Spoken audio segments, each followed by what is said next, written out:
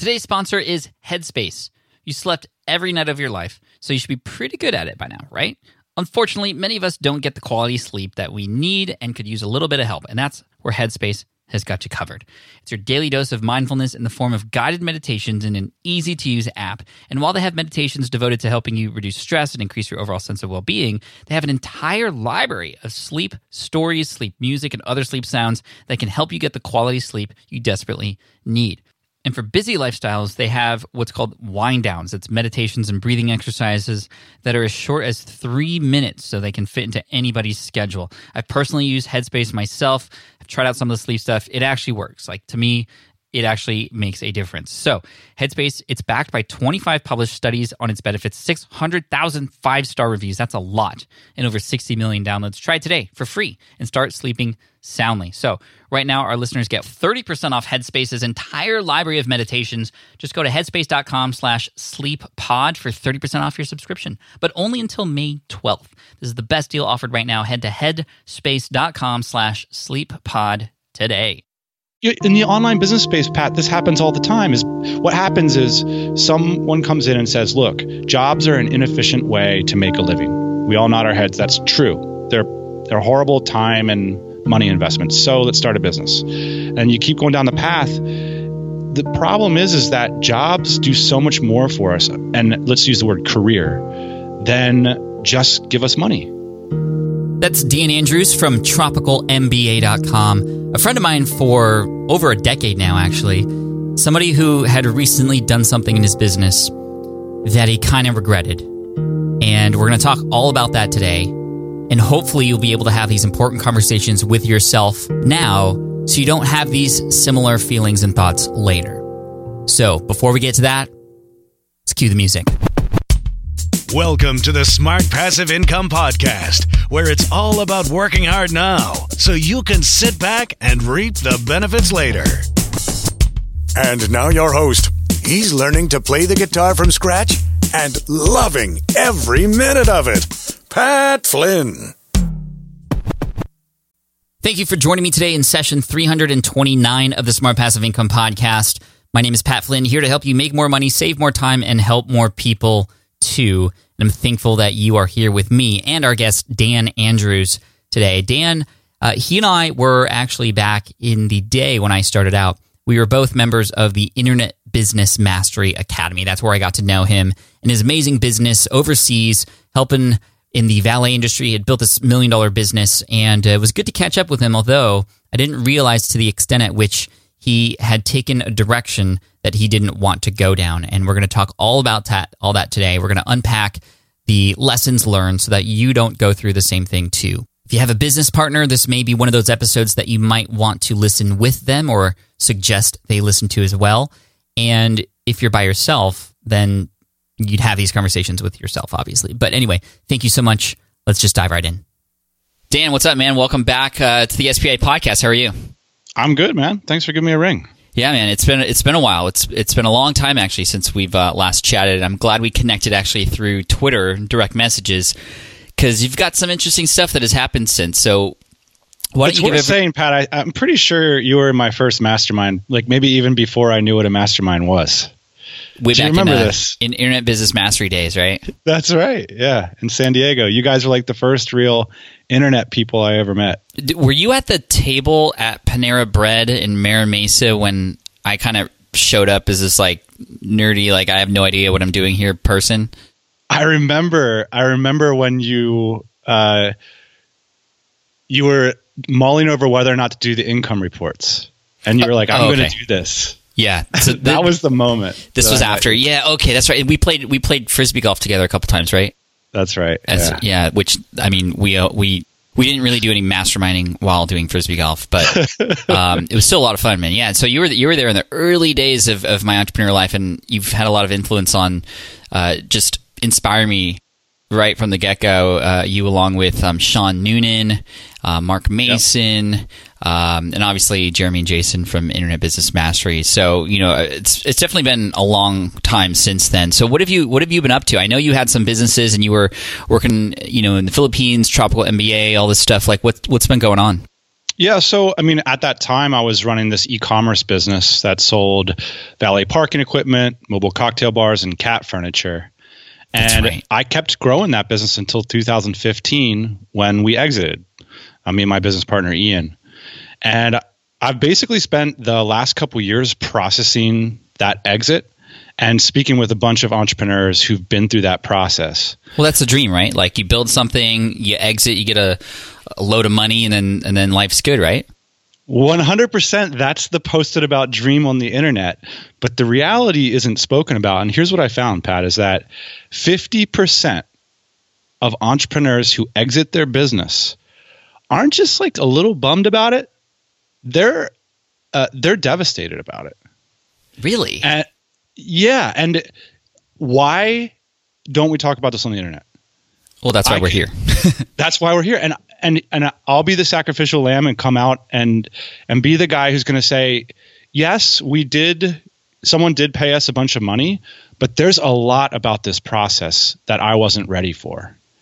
And I wish I had known so many things before going through this. And I have some misgivings, some regrets. But today, I don't want to dwell on all that. What I want to do is equip the audience with 5 thought experiments, sort of fun and profitable questions that they can ask themselves from day one. Even if you're just thinking about starting a business, everyone's going to exit, whether it's your choice or not. And what your exit plans are and what your personal financial goals are is going to affect the way that you run your business, and it's going to help you end up on the right side of that 50% divide, because those aren't good odds. And you're not talking about something that you get to do 10 or 15 times in a career. We're talking about a handful of times at best that you're going to get a chance to exit a business. Well, I appreciate you coming on and sharing this with us, because, a lot of entrepreneurs, we just kind of dive right in without really thinking a lot about this. And I think especially for the beginners in the audience, and there's quite a few of you, this is going to be a really important thing to think about. And I love thought experiments. I mean, the first few chapters of my book, Will It Fly, are all about thought experiments. So I'm interested in this too, Dan, because, I'm building businesses, physical product businesses similar to sort of what you just talked about, and obviously the online stuff too. And some of those businesses are businesses that are created to potentially be a sellout. SPI is obviously not one of those, because I'm forever going to be tied to that brand. But other things, yeah. And so I mean, honestly, I haven't done any research on this. My goal was to just like build big, grow fast, sell out, and enjoy life. But now I'm wondering if that's the right thing to do. And I'm wondering if actually maybe I shouldn't have done these businesses in the first place, or tried to start. So let's dive right in. Where do we start with this, man? Well, I think what we ought to do is like set the context for when you think about, hey, what's my business worth? Or I'm thinking about selling, or I want to free up some mental RAM. I'm getting bored, which is actually a really common motivation, is selling to solve problems, which end up existing on the other side of your exit anyway. So you're going to encounter like a whole professional services industry. And one of the lessons that I've learned is that they're focused on such a very small percentage of this total process of the exit. So their role is to help you get the paperwork done, help make sure everything's legal, make sure the process goes through the right steps. But if you're selling a business that's of any meaningful size, it could take 2-3 years of your life. And that's a huge emotional process that you're not going to be able to outsource to these professionals.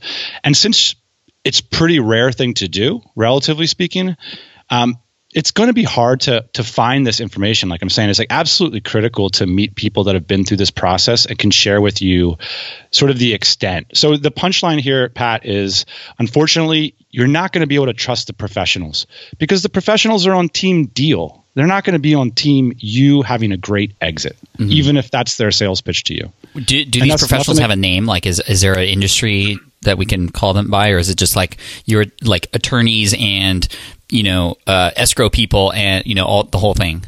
I think the most important thing is the business brokers, because the business brokers get business by letting the market know that they're experts on how to create deals.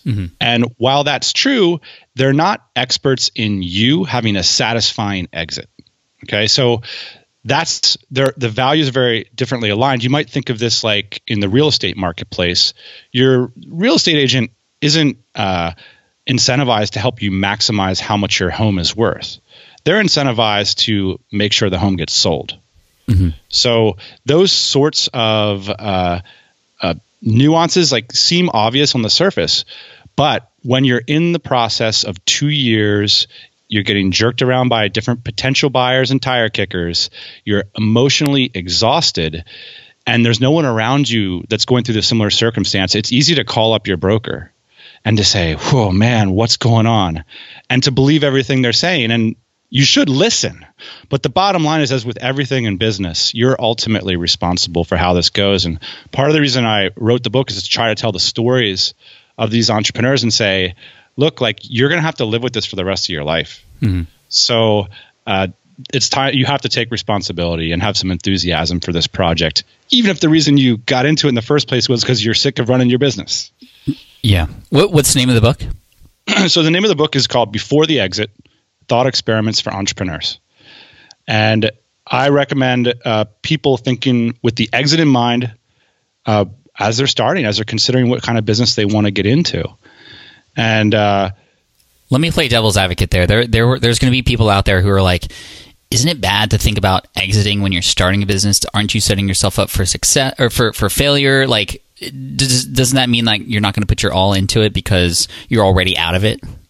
What commonly the advice that follows is when people say, consider your business with the end in mind, is they'll say things like, make sure you build processes, make sure you're not baked into the business, make sure your EBITDA or your net profit is maximized so that it's like all that stuff is such a small percentage of this.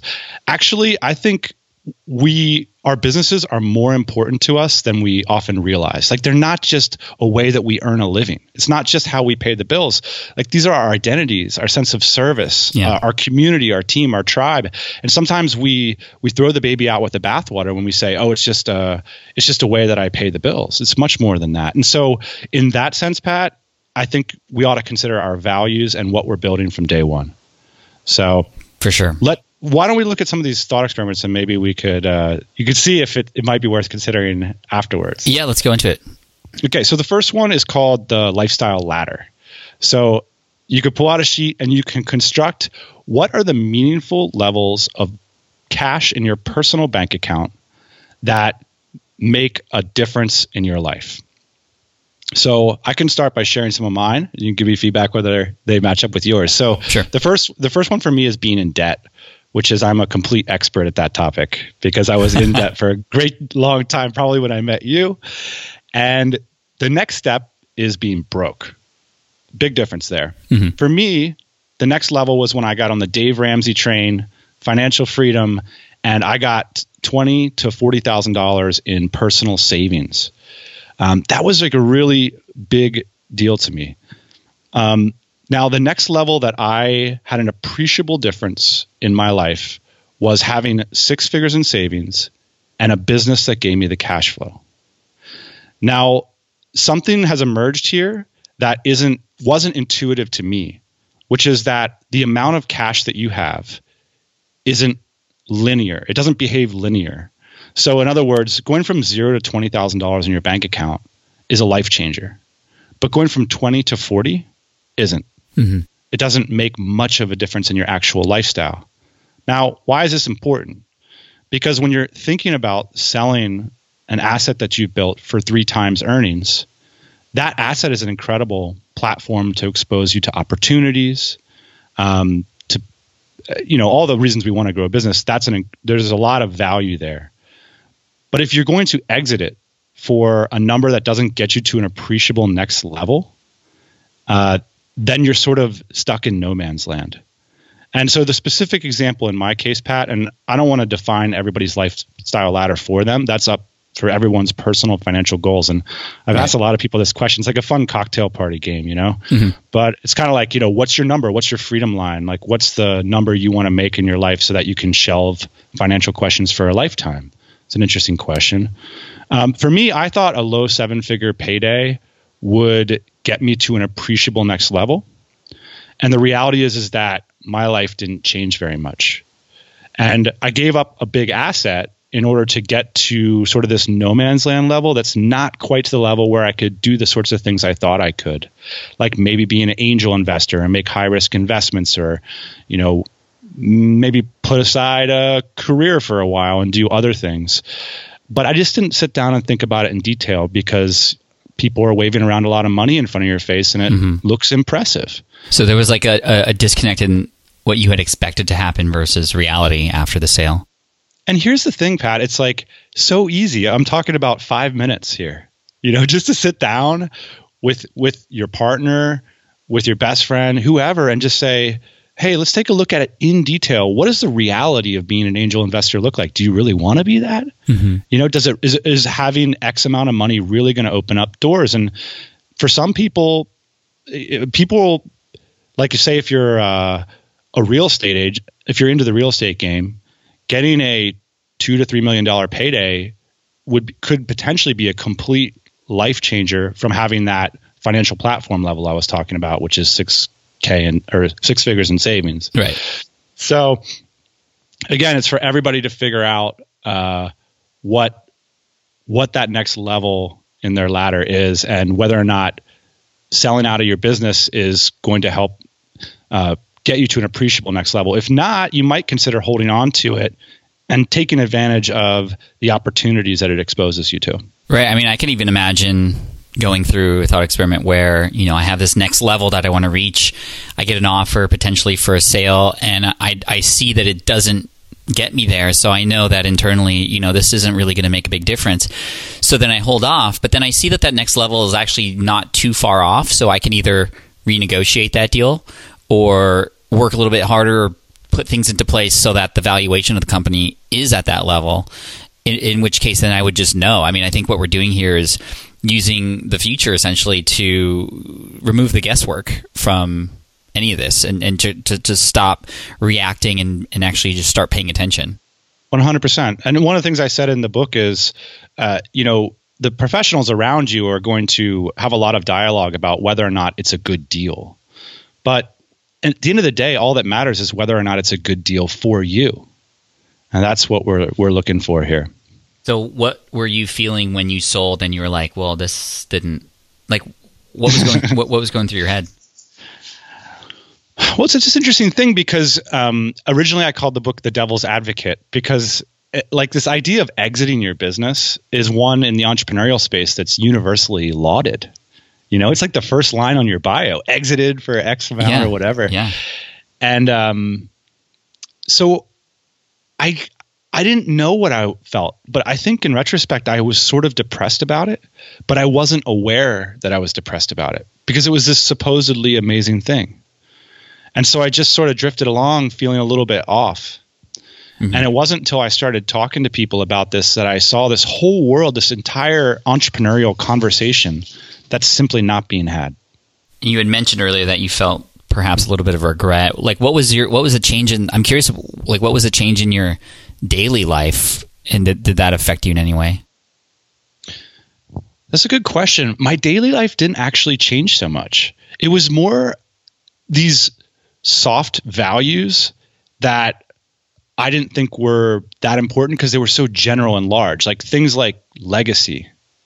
Mm-hmm. I know you talk about that on the podcast, and it's an appealing concept, but it was never one that I personally associated with, things like service, community, identity.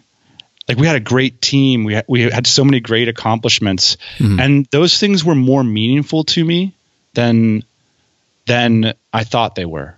And it took me a long time to sort of peel through all that. Yeah, that's interesting. Wow. No, I'm glad we're having this. In the online business space, Pat, this happens all the time. What happens is someone comes in and says, look, jobs are an inefficient way to make a living. We all nod our heads. That's true. They're horrible time and money investments. So let's start a business. And you keep going down the path. The problem is that jobs do so much more for us, and let's use the word career, than just give us money. That's the thing. And that's the thing. Yeah. And like a sense of service, a sense of identity, a sense of daily pride, a routine. Routine. The thing is, you sell your business, and what's the what's like the first sort of cliche image is that you're at some resort in Mexico and you're like, I made it. Yeah. Now what? It's like, well, where did you make it to? You could have gone there anyway.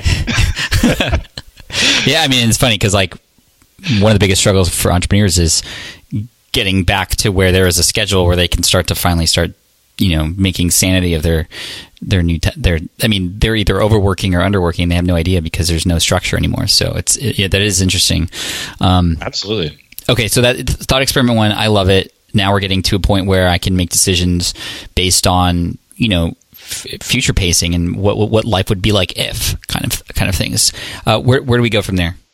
So the number 2 thought experiment is called the mock tax rebate, featuring the mediocre CEO test. I'm thinking about getting a T-shirt that says mediocre CEO, by the way. So here's the idea. The idea is as my business grew in scale, it becomes easier to lose sleep over it as a founder, as a leader. You worry about bad things happening to it. Like we worried about all the money that we had in our product inventory. We worried about another global financial crisis, as many homeowners do, like what happens if we go through like what we went through in 2007 again. And the one thing that many people don't consider is that when you exit, you will go through a global financial crisis that's focused specifically on your asset, which is that you will pay enormous taxes and professional fees. So what I ask readers to do in this a mock tax rebate, and again, you don't need to read a book to do this stuff. Sit down with a piece of paper and say, look, I'm just going to give you back a fraction of what you're going to pay if you sell this thing. So calculate out quickly your broker fee, which is often close to 10%. Factor in your tax rate that you're going to pay on this, and say, what could you do with this money in your business? And again, a lot of people think of their businesses as their job, and that's part of the reason they want to sell them. It's like, man, this thing's getting old. It's like, but the moment you say I'm selling, you're thinking like an investor. So now we can step out of that role as the person who's anxious, who's working hard every day and saying, hey, let's have some fun with this thing. Mm-hmm. Here's free money because you're going to pay it anyway. So what are some things we could do? Well, you could build a positive charity initiative off the platform of your business. Right. I'm thinking, how many schools in Ghana could you build? There you go. Instead of like giving it to a broker or whoever. 100%. And like, the CEO, you might say, well, that's a bad business move. But investor, you can say, hey, we're going to lose 40% on the sale anyway. So how about we take a 20% hit so the founder can pursue their passion? And who knows where that leads, right? Okay, so you could host these awesome retreats for your team. You can march into your office, or you say, hey, everybody's going remote. Whatever, like do the thing that's risky for 3 or 6 months and see where it leaves you. One founder I spoke to said very simply, I wish I just would have left for a month, because he was like, I made that decision for a lifetime. Like, why on earth wouldn't I test it out for 1 month? And he said he got so much perspective in that first month after he exited his business he had worked for a decade on. He's like, I didn't need to sell anymore. I felt like I could have gotten all that insight by just stepping away for a month. Now, the mediocre CEO idea is simply this, which is very often it's the case that a business sale will return you 3 times your annual earnings. Mm-hmm. So you get 3 times net profit in your bank account. You pay all those taxes and you lose the asset. Now, why not hire a general manager, a CEO, someone who's ambitious? Maybe they're not as good as you. Maybe they're mediocre. So immediately, mediocre CEO steps in and he loses half of your profits every year. So instead of 3 years, it'll take you 6 years to recover those profits. But think about all the advantages you could have there. You could still have the asset after 6 years. Maybe mediocre CEO gives you enough time to focus on those new projects you thought you would be interested in. Or maybe instead, you start tinkering around and find new ways to improve the business. So again, just thought experiments. And maybe for folks just getting started out, you could say, what if I didn't think of my business as my baby? What if I thought about it as an asset? And I gave myself some latitude to run sort of exciting experiments.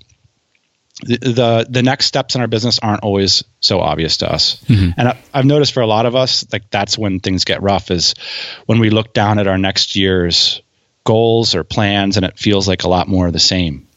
Yeah. And for many of us, we didn't become entrepreneurs because we wanted to have what feels like a job. Powerful. I really like that, especially the mediocre. I mean, when you think about it that way, I mean, why not? Well, here's the thing, Pat. The reason we sold our business was because our number one guy came to us and quit. And we were like, oh, man, we can't replace this guy. This is going to be horrible. Team member? Yeah. He had been there from the beginning. San Diego guy. He was great. And it broke our hearts. And we just felt like the time it would take to replace him, it was just heartbreaking to us. Ian was going to have to cancel his summer in Mexico. I was going to have to get on a long haul. So in an extreme display of naivete, we said, hey, here's a bonus for you to stick around for a few months. We're going to put the business on the market. Well, if I would have done just a small amount of research, I would have realized that if your business is worth over $500,000, you're not going to sell it in a few months. It's going to take you years to sell your business on average. And the reality is that we had hired and fired a handful of people and trained replacements through that whole process. So my point here is that hiring someone to run your business is a lot easier, and in my experience, a lot more fun and satisfying than selling it. Wow. Okay. Thought experiment number 3. The hidden upsides. So are there hidden upsides in your business or platform that you might not be acknowledging? One of the reasons that people decide to sell is that they have 3 or 4 years of track record in business and they start to feel that they know what's going to happen. Mm-hmm. I know what the next year is going to look like. It's going to be more of the same. And I just think this is a fallacy. Even in the most boring businesses, your platform exposes you to so many opportunities. In this chapter, I still tell the story of my friend Brian, who's one of the most successful people I've ever met in terms of business and wealth. And he has this amazing ability to stay focused and interested and to use his business as a way to have fun, even though fundamentally it's kind of a boring business that does the same thing. It distributes scuba products. So one day he's at like a cocktail party and he bumps into a supplier who's like disappointed with his network of stores.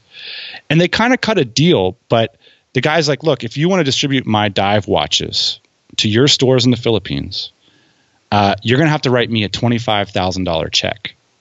So now, based on everything Brian had known from years of experience in business, he felt that he would never be able to recover that investment. But for the sake of the replacement and for other opportunities, he was willing to write that check. Mm-hmm. What happened is that his purchases of dive computers in the next 2 years 12x'd. And he exposed himself to, from a wealth perspective, a life-changing opportunity that he couldn't have predicted based on what he, quote, knew about his business.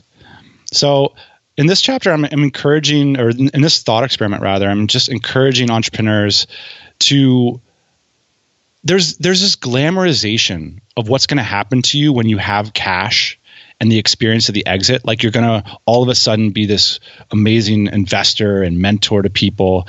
The reality is that what's truly special is you, the entrepreneur. You've done something unique. The investors, they're sort of painting up this cash position as this glorious position because they want to get your attention, because they need you. You're the scarce asset. So a strange thing that I found is that time and commodity, or time and cash, while there's nobody that doesn't want more, they're commodities. And your business and the opportunities that it exposes you to, that's truly unique. And those interactions can be explosive. So I rock up to some networking party and I'm like just the next guy who has a couple bucks in his bank account. That's actually a much rarer situation to be like than Brian was in, the guy who had 16 stores in the Philippines. Now all of a sudden his interactions can take that next step of how can your platform interact with my platform and we can both win. So I think that's like an ace up the sleeve that every entrepreneur has. Everyone has that. That's your platform. That's what you've built. but it's easy to start to devalue it after you sort of been around it for year after year. You're like, what's this old thing? Yeah, I mean, the opportunities, I mean, it's hard because you don't know that they're there all the time, but like I'm imagining, for example, if I were to sell SPI, right? And the SPI comes with content and a certain number of traffic, and I have customers and whatnot. So I mean, those things are there, but SPI has given me so many opportunities to, meet amazing people who are now able to help me with some of my legacy goals related to education and school. It's allowed me to travel to places I would have never traveled before. It allowed me to become more confident as, a communicator. It has allowed, like all those intangible things that are actually like the really fun things. Not that 100%, I don't 100%. I think everyone that's followed you has noticed that you weigh those more than most public entrepreneurs because of the way you've driven your brand. And you actually take pains, like every product that you launch, you always situate it in this, like this is actually bigger for me than like the transactional value of this product. And that is the fun stuff. And by the way, the best things in life, sorry to break it to everybody who wants to go out and make a bunch of money, you can't buy them, right? You can't buy respect from people. You can't buy self-confidence. Those, I don't want to get too in the woods about that stuff. That's everybody's. I'm not here to be like a life guru. I don't know how to live a good life necessarily. I'm just saying like that's up to everyone to decide. But if someone puts a pile of money on your desk, it's not going to get easier to find the good stuff. Right. I mean, the classic examples are the people who win the lottery and then their lives just go to crap because of, Exactly. Essentially like money just amplifies more of who you are and kind of the kind of person you are. So I think deep down those roots have to be there in serving and whatnot to... Anyway, yeah, you're right. Here's an interesting question, Pat. So if we were to go back to the first thought experiment, there's this idea that Jason Cohn from A Smart Bear, the founder of WP Engine, has. He calls it the freedom line. And that's the number at which you would shelve financial responsibilities for a lifetime. And this is an interesting question because it encapsulates a lot more than just your consumption habits. It encapsulates the level of responsibility you're taking for your family's health, for those around you's futures, their educations, all those sorts of things. Now, someone came along and gave you that number for SPI. That number might put you in a legitimate bind. Is there any number that someone could put on your desk that would compel you to walk? No. Yeah. I mean, maybe people are like, really, Pat? Like, if somebody offered you $1 billion, like, maybe we'd have to think about it. Yeah, I mean, because I'm imagining all that I can do to help even more people with that kind of cash influx. But exactly. Even at like, I am so happy with where I'm at and how things are, and I'm way beyond the freedom line at this point. And like a huge influx of cash isn't going to change my life. Yep. Like I'm in that ladder you talked about. I'm pretty up high on the ladder, I know, and I've worked definitely hard to get here. But I also can extend the ladder for other people, not just myself too. So that plays a role. That's fascinating. That plays a role as well. But as far as for me in my life and cash, I mean, it wouldn't change anything. Life would remain the same. I wouldn't get a different house. I wouldn't buy a different car. I wouldn't, get different clothes or. And again, you're amplifying this idea that this is not linear. So, like the idea that you're pointing to this number that's almost a little bit awkward to say that number, but it might very well be the case that makes all the sense in the world. Because a lot of people are jumping from $100,000 in the bank to $10 million. That's the jump that a lot of people indicate in terms of what they value and what would be the next level for them. So, and again, this, Pat, when I met you just a handful of years ago, we were all sitting down at day number 1. Yeah. So I was in survival mode. If anyone thinks this conversation isn't relevant to them, think again, because the journey that we're on is a long ball journey, and this is where you're headed. These are the sorts of judgments that you're making. Yeah, I mean, this is so great. I mean, I'm so thankful that you are coming here to share this stuff so that we can all be have a little bit more ammunition, for what's coming next. Because, I mean, obviously... Learn from my mistakes, Pat. Okay, so we talked about 3 thought experiments. You got a couple more for us? I do. So 2 more. Number 4 is called the cash conundrum. And this is the idea of what will you do with all of your cash? And since you want to cash out, it might make sense to start to identify the behavior of your cash and the types of investments you intend to make before you spend a couple years, investing in an exit process. One of the things I've noticed, Pat, is that cash piles behave so much differently than cash flows. So cash piles are very, they're vulnerable to the elements. Like they're vulnerable to taxes, they're vulnerable to professional services, your cousin who has a startup idea, medical emergencies, anything that comes up, that cash pile is just sitting right there waiting to contribute to whatever needs from it, Right. On the other hand, you have these cash flows that are dynamic. You can sort of put ideas into them, or you can evolve them to change to market conditions, and they can continue to spin off capital in your direction on a month-to-month basis. So just like not all business models are created equal, like would you rather make $3,500 a month selling ebooks or $15,000 a month selling done-for-you podcasting services? For me, I would choose the ebook route and then build that business up and have stuff on the back end of the ebook. It makes so much sense to me. And for everybody, their values are going to be different. Their skills are going to be different. Right. So there's this great book, Rich Dad, Poor Dad, which I know you're familiar with. In the book, there's this definition of financial freedom, which is when your income from passive investments is higher than your monthly expenses. And I know a lot of us think about our online businesses this way. Like you might have a really good lifestyle. You're working, from 8 to 2 p.m. You're making, let's say, $6,000 a month, and your expenses are $4,000. You're putting $2,000 in the bank, and you've got all these opportunities, all these things we've talked about throughout the episode. Opportunities you can do things with that asset. Now, if you were to put that $6,000 a month business on the web and sell it for an industry standard rate, you would get $216,000 in your bank account, which would then get taxed. You'd have to pay brokerage fees, and you'd have to sit it in that bank account. And by the way, that's if your business is established and has many years of track record. We're not talking about something you cooked up in the last couple of years on Amazon. Right. So now all of a sudden you're staring at the $216,000 that's been eroded by all the maybe financial, all the things we talked about. And you're like, oh man, I got to get back to work. Right. And you start to look back at the $6,000 that was coming in every month, and it was dynamic and flexible and other people could work on it. And you're like, man, that looked pretty good. That looks pretty good in retrospect. So again, something to think about. How will you invest your cash? Do you have a specific plan for your cash pile? Because otherwise they're very vulnerable, and investing is a very different skill set than the one that most of us have been investing in over the past many years, which is entrepreneurship. Mm-hmm. Yeah, I mean, that's huge. That begins to get into, wow, like, how do I know which one's the right one?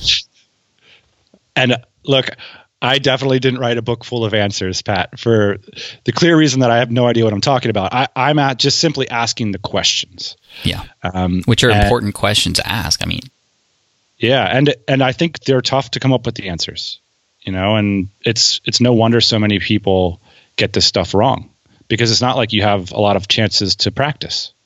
This is a one-off thing. Now, is this particular thought experiment something that is on the scale of pretty painful for you, or is this more of just in your research you've determined that this is something to worry about? Like, are you in a cash conundrum? Well, yeah, I would say that, because it's not like all that useful to me, right? Like, I don't know what to do with it. I don't know what to do with all this. Like, I don't have the skill set for it. And yeah, I mean, I could buy mutual funds, or I could buy, I guess, real estate or something. Mm-hmm. But I can't really make if I make high risk internet business investments, I could easily flush it down the toilet. But I look back to my business. Remember, I was worried about that inventory in California. I was like, oh, so much of my cash is tied up in inventory. Pat, it returned me 20% year over year. I can't find an investment like that anywhere. So the very thing I was worried about, that I feared, that investment that I had in that inventory, turns out to be a no-brainer in retrospect. So just another way to think about it. It's one of those things where, you look at the other side of the fence and the grass looks greener. Of course. Well, thank you again for being vulnerable and honest here with us. I think it's so important because sure. I haven't even gotten to the most vulnerable part yet, Pat. Well, I was going to say, is this thought experiment number, you save the best for last? I saved the best for last. So this is the moment when it's like flip off the episode, you cool yourself down because it's about to get real. Okay. So have you ever heard of this thing called the Peter Principle? No. So the Peter Principle is this idea that in any organization, people get promoted to the level of their own incompetence, which explains pretty clearly why your last boss, you didn't like him very much. Because it's like, for entrepreneurs, think of it like this. If you're good at running a 6-figure business, you're very likely to proceed to the next level and run a 7-figure business. And so on until at some point you get to a level at which you've sort of topped out in terms of your ability to be successful. Mm-hmm. And this very often happens in corporate America. So what I've noticed in the entrepreneurial space, so I'll just tell my particular story. I knew we were at like $3.5 million in revenue, and I knew the next meaningful level for our business was to get to 10. And I would sort of look at the to-dos on my day-to-day, and I'd be like, man, I don't really want to go to another trade show. Mm-hmm. I don't really want to like manage this team. It's just like all the grumbling that I think a lot of us can relate to. Mm-hmm. I was bored. I was sick and tired of it. I felt like I knew what was around every corner. Now, this was me being incompetent. This was me being at the top level of my experience. I didn't know what to do. So I defaulted back on all the stuff I had done before, and I was bored by it. Someone who had some experience running a $10 million business or a $100 million business would come to me and say, are you crazy? You think you're going to get to there by how you got to here? Like, you can't just keep going to trade shows, man. You're going to get the same results, And so I didn't have an open mind to that stuff. I sort of thought I knew everything about my business. I thought I was the expert. And that arrogance that I had was, I think, a manifestation of this Peter Principle of like my own incompetence rationalizing itself as, strangely enough, expertise and boredom. That's so interesting. So what, in retrospect, did you wish you did instead? Well, I wish I would have run a lot of these mind-opening thought experiments we talked about earlier. Like I would love to have brought in new leadership into the business and worked with them and cultivated a culture instead of maybe grinding it out day to day. One of the pieces of advice I heard Seth Godin give a woman who had this same problem, she's like, hey, I have a $10 million business. I want to get to $100 million. He said, well, hire somebody to run your business and go work for a $100 million business. See how it operates. And apparently, as the story goes, this worked out for her, and she was able to achieve her goals. And what I love about this is I believe entrepreneurship is a know-how. It's like riding a bike. It's not something you can read about and then do. Of course, reading about it can inspire you to do things, but it's an experience. It's like how to be an entrepreneur, and the way you learn it is by doing it. And so I love this piece of advice he gave because it's like, hey, go actually do work that expands what you're capable of. Stretch yourself, My last boss, my business mentor, did this for me. I remember he put me in charge of his business, and he used to stack papers so high on my desk, and I would say, this is impossible. And he would look at me and say, we got to get it done. But I learned through that experience. And I think when I was in my own business, Pat, I wasn't willing to push myself that hard. And, it is what it is. That's a shame. Here's the other question. Yeah. Why weren't you satisfied at 3? Why did you feel like you had to go to 10? Well, it wasn't, and that's a great question too. I mean, I didn't have clarity on it. That's all. I didn't have this dialogue. One of the reasons we thought to get to 10 is that's when businesses become an acquisition target for institutional money. Okay. And so there's a backdrop to all this, which is businesses between $500,000 and about $10 million. And that 10 million is going down as technology changes. But they're pretty hard to sell, relatively speaking, because you got to have cash investors. Whereas when you get to a larger scale, all of a sudden brands are interested in you, institutional investors, private equity firms, things like that. Got it. So getting to 10 was a chance for us to have a truly life-changing amount of wealth in our hands. So that's one goal, but it's not the only one. I mean, we enjoyed running our business. We had cool products. We had a cool, quirky team, sort of very much in our image, not the average people working at a California e-commerce business. And so I don't know, Pat. I don't know exactly. The reason I'm asking this question is because and I don't know if this is just human nature, but everybody wants to grow. I've never spoken to anybody who has said, yeah, like I make this much and that's cool. And I continue to stay there. Like we all want more. And I don't know if maybe that's the problem, or maybe, I don't know. I'm just kind of thinking out loud here. That's, I've met people that it's interesting.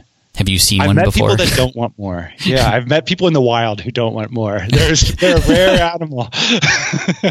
Well, so a lot of times people will nominally want more, but they're not willing to actually sacrifice what it would take to get more. 100% agree, yes. This brings me to a few other dirty secrets that I wrote down. Okay. So one of the things, Pat, when I first met you, me and you were total hustlers, man. You were a hustler, man. You would come in with the eye of the tiger. You were working hard. I was. And so was I, and we all related to each other in that. Now, we were also in our 20s and had relatively few responsibilities. Now, I know your level of responsibility has changed dramatically. Now you got a family, you got interests, all this stuff that we were like vacuum the house now. Yeah, exactly. When we were in our 20s, we were like, I got to do this thing. And so what happens to entrepreneurs is both they look back on with rose-colored glasses at this time period in building their business, and they forget how much energy it took them. Like I worked 2 shifts a day for 4 years. I can't do that now. I got too many other responsibilities. I'm not motivated in the same way I was. And part of that, the reason we make that miscalculation is sometimes we can conflate too much the success of our business with how good of an entrepreneur we are. Now, this is going to be different in every case, and I don't know. I'm not the person to judge this, but we've all seen online people that have sold their businesses with big future plans, and then pretty much nothing happens. Like that was their one shot because they had the energy, they had the dedication, they had the vision, or the timing or the luck. Mm-hmm. Who knows? Mm-hmm. But I remember talking to DHH, the founder of Basecamp, about this, and he's like, I don't want to be in my 20s again. Like, I don't want to work like that again. And who knows if I would ever hit it again in the way. So, and I don't know how to answer that question, but it's certainly something to consider about. Are you conflating that success that you hit on? I mean, if I look back at my track record alone, I've probably launched 50, 60 projects with the hopes of them being a business. Mm-hmm. Right now I have one. I have one business, exactly one out of 60. Yeah. So, you're signing yourself up to go through that process again if you haven't hit that, freedom line where you're either in a resort in Mexico or you're a professional philanthropist. Man, this has been an eye-opening conversation, especially helpful for me as I continue to obviously grow the businesses I have, but also I like starting new things. I like experimenting, and all these are questions I have never really considered in that way. And so I hope that all of you listening are encouraged by this, not deflated by it. And I think we should all just know that this is a thing. And so Dan's opened it up, and I'd love to continue this discussion in the comment section on the blog. I'll give you the show notes link in just a moment. But Dan, thank you so much for coming on here. And any final piece of advice for everybody listening, now that you've known what they've listened to, like what should they do from here? Like what I mean, you gave us these thought experiments, which are fantastic, but like what's one thing we could do to better position ourselves for a happier future? Absolutely. Well, leave that part of your space. These thought experiments are designed to open up that investor side of your brain, which is, you're the founder. Yeah, you're passionate. Yeah, you're growing your baby. But on the other hand, it's also an asset in your portfolio, And so leave space in your week to think about your asset that way. And it can free you up to do interesting things on the entrepreneurial side as well. So that's number one. Number two is a lot of people start to think about selling when they're getting bored, they're getting anxious, or bad things are happening. And what I encourage everyone to do is if you do decide to sell or start to explore it, dive into it with the same enthusiasm that you had when you started your first business. It can be an exciting process. And if you don't, every time, Pat, that I didn't have my eye on the ball through this process because I was disengaged, I've paid for it on the back end. That's just life. And so had I been able to go back, I wish I just would have had a lot more fun with it and got more engaged with the process. I think I would have been more satisfied in the long run. But honestly, Pat, writing this book has been a really cathartic experience. And well, thank you for writing it. Where can people go and grab it? Yeah, so you can just Google Before the Exit by Dan Andrews. I do have on my website, I have a book resources page. So it's tropicalmba.com/book resources. So you don't even really need to read the book if you get the gist of what I'm saying, but you can listen to interviews of the woman who bought our business, our initial thoughts after selling it. So we have like a bunch of audios that you can listen to. If you're deep in this process, I highly recommend you check out all these audios we have up there for free. Just go check it out. Cool, man. Hey, we'll have all the links on the show notes page. Dan, thank you so much for coming on and opening up for us and allowing us to consider these really important questions for our future. I can't thank you enough. My pleasure, Pat. And by the way, 100% open invite anytime you're willing to come by the Tropical MBA podcast. Please do so. Oh, dude. Yeah, absolutely. We'll figure it out. Awesome. Ciao. Thanks, man. All right. I hope you enjoyed that interview with Dan Andrews from tropicalmba.com and author of Before the Exit, Thought Experiments for Entrepreneurs. Thought experiments are one of my favorite things to do. I'm so glad more people are using this as a tool to help us entrepreneurs out there. So great job, Dan. Thank you. And I appreciate you coming on and being honest and vulnerable through what you've been going through so that we can all benefit from that. So I appreciate you for that. Go ahead and check out the book. Again, it's called Before the Exit. You can find it on Amazon or at the show notes, obviously, at smartpassiveincome.com/session329. One more time, that's smartpassiveincome.com/session329. Cheers, thanks so much, and I look forward to serving you in the next episode of the Smart Passive Income Podcast. Bye. Thanks for listening to the Smart Passive Income Podcast at www.smartpassiveincome.com.